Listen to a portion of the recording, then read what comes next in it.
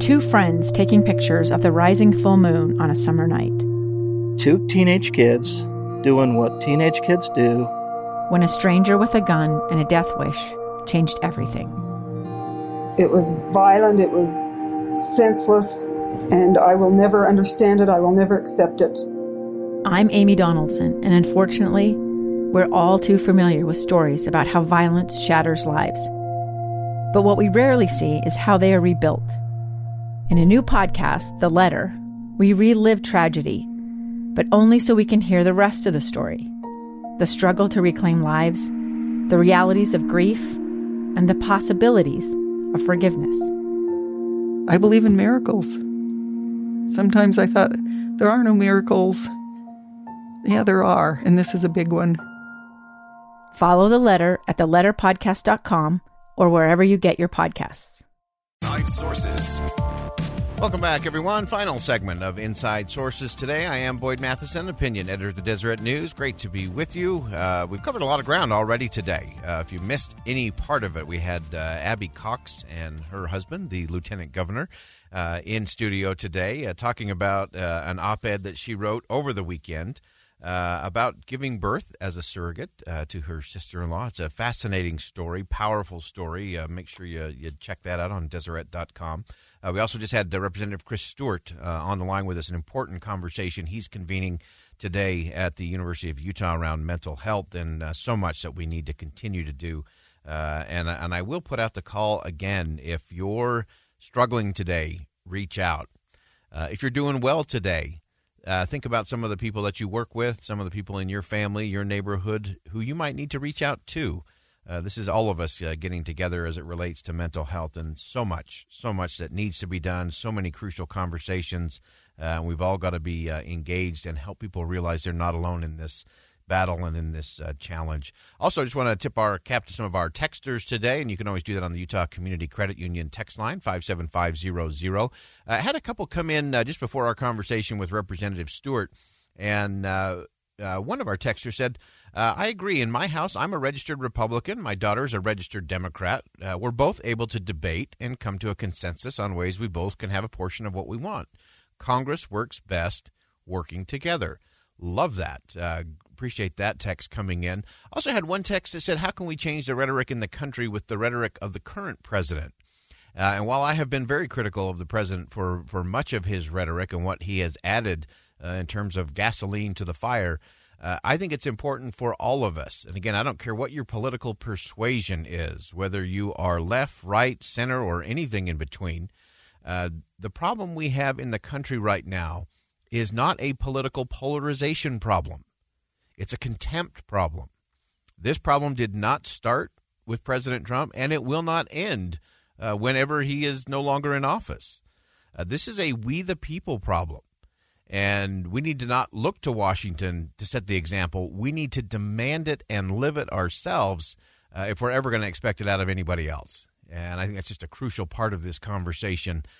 You can't brand this onto a political party or any politician. This isn't about a candidate or a campaign. This is about us and how we choose to speak to each other. We talked about this earlier in the program. I think the Chief Justice last night in the well of the United States Senate, in a very somber, very serious occasion, the impeachment of a president, the proceedings were going on, and he stopped and he scolded everybody.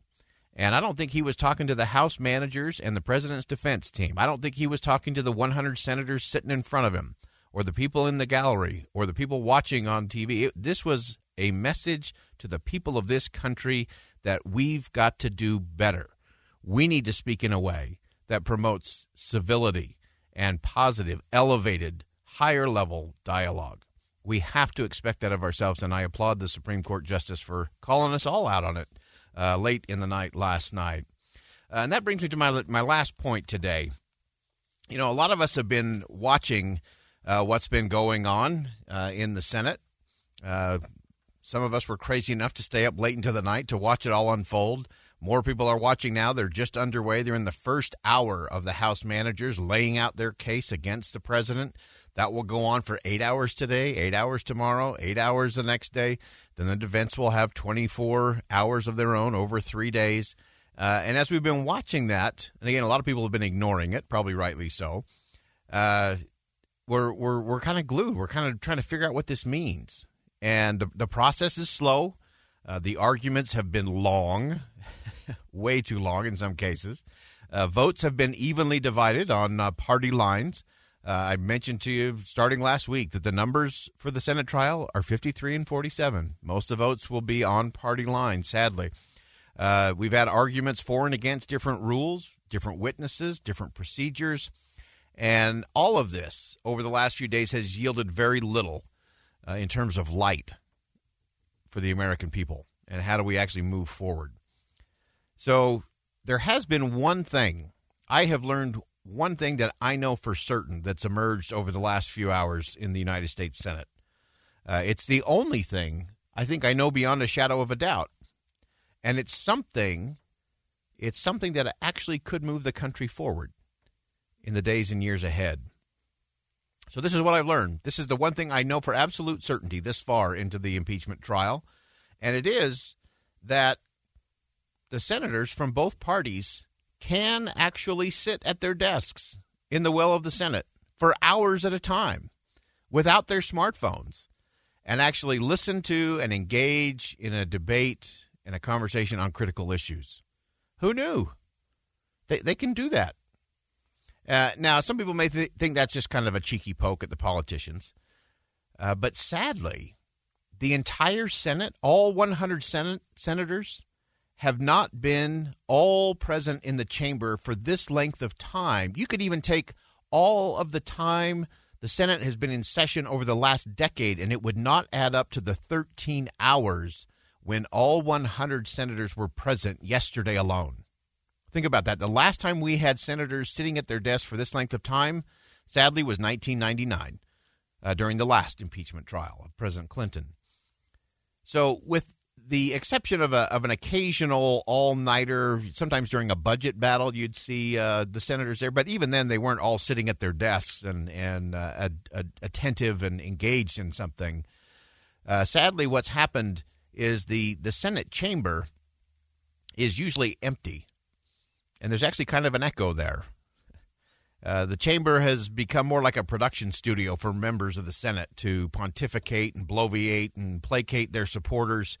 It has not been the place for elevated dialogue that we've been talking about. It surely has not been the place for rigorous debate. And sadly, if you watch the well of the Senate from home, you'll see a senator delivering a great speech, an impassioned, powerful speech. But if the camera is pulled back at all, you would see that the only person that senator is talking to is whoever the presiding officer is, and then a few very beleaguered Senate pages and staffers who have no choice but to sit and listen. So mostly the speeches that we see on video clips, on social media, on the news, they're just solo acts. It's a monologue, and the words echo, and they echo pretty hollow, actually, in the well of the Senate. And when you think about what the purpose of that chamber is, it was created so that duly elected senators could have a conversation in front of the American people, and that there could be both sides could debate, they could compromise, they could vote, really radical stuff, and ultimately get to the best solution for the American people. But that's not where we are today. I mean, most of these are just empty chambers. So it's worth considering. It's worth considering how members of Congress would act differently, or how they'd change their behavior if, rather than just racing to all these meetings with lobbyists, if the senators actually had to spend, I'm willing to compromise here, if the senators were just willing to sit at their desks for 3 hours a day. 3 hours a day. They've shown they can do it for 13 hours. Why not just 3 hours a day, even 2 hours a day, where they could actually have a real debate, a real conversation, real meaningful votes, not these fake fights and false choice and stuff that gets done in the middle of the night. Have it in front of the American people.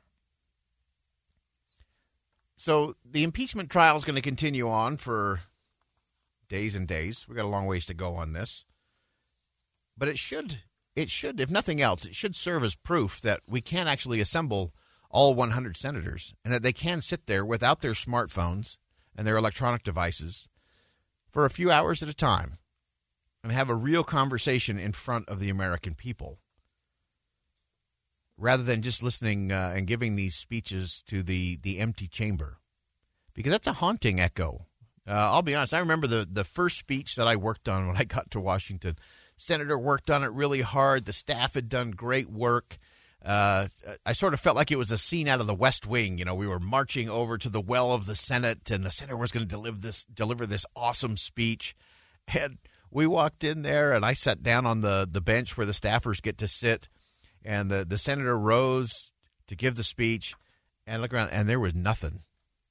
There were maybe 6 Senate pages sitting on the steps, and the person presiding in the chair and a few other staffers roaming around. He gave a speech to an audience of 0. And so we have to get past that.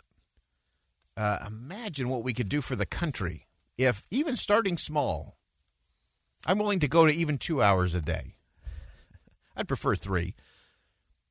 But if 2 hours a day, all 100 senators were required to be at their desks in the well of the Senate, that they could actually have a real debate, a real back and forth, not shooting zingers, paying attention to what Chief Justice John Roberts said yesterday, to have a real conversation.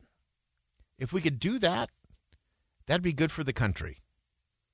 And if rather than just returning to the usual speechifying and bloviating and all of the political shenanigans that we see senators do, what if we spoke to? What if those senators spoke to and worked with each other and did the business of the American people? If that is the only lesson that we can get out of this impeachment proceeding, it would be worthwhile. It would change the direction of the country. That's going to wrap it up for us today on Inside Sources here on KSL News Radio. I'm Boyd Matheson, opinion editor at the Deseret News. Great to be with you today. And as you go out into the world today, remember, as always, to see something that inspires, say something that uplifts, and do something today that makes a difference.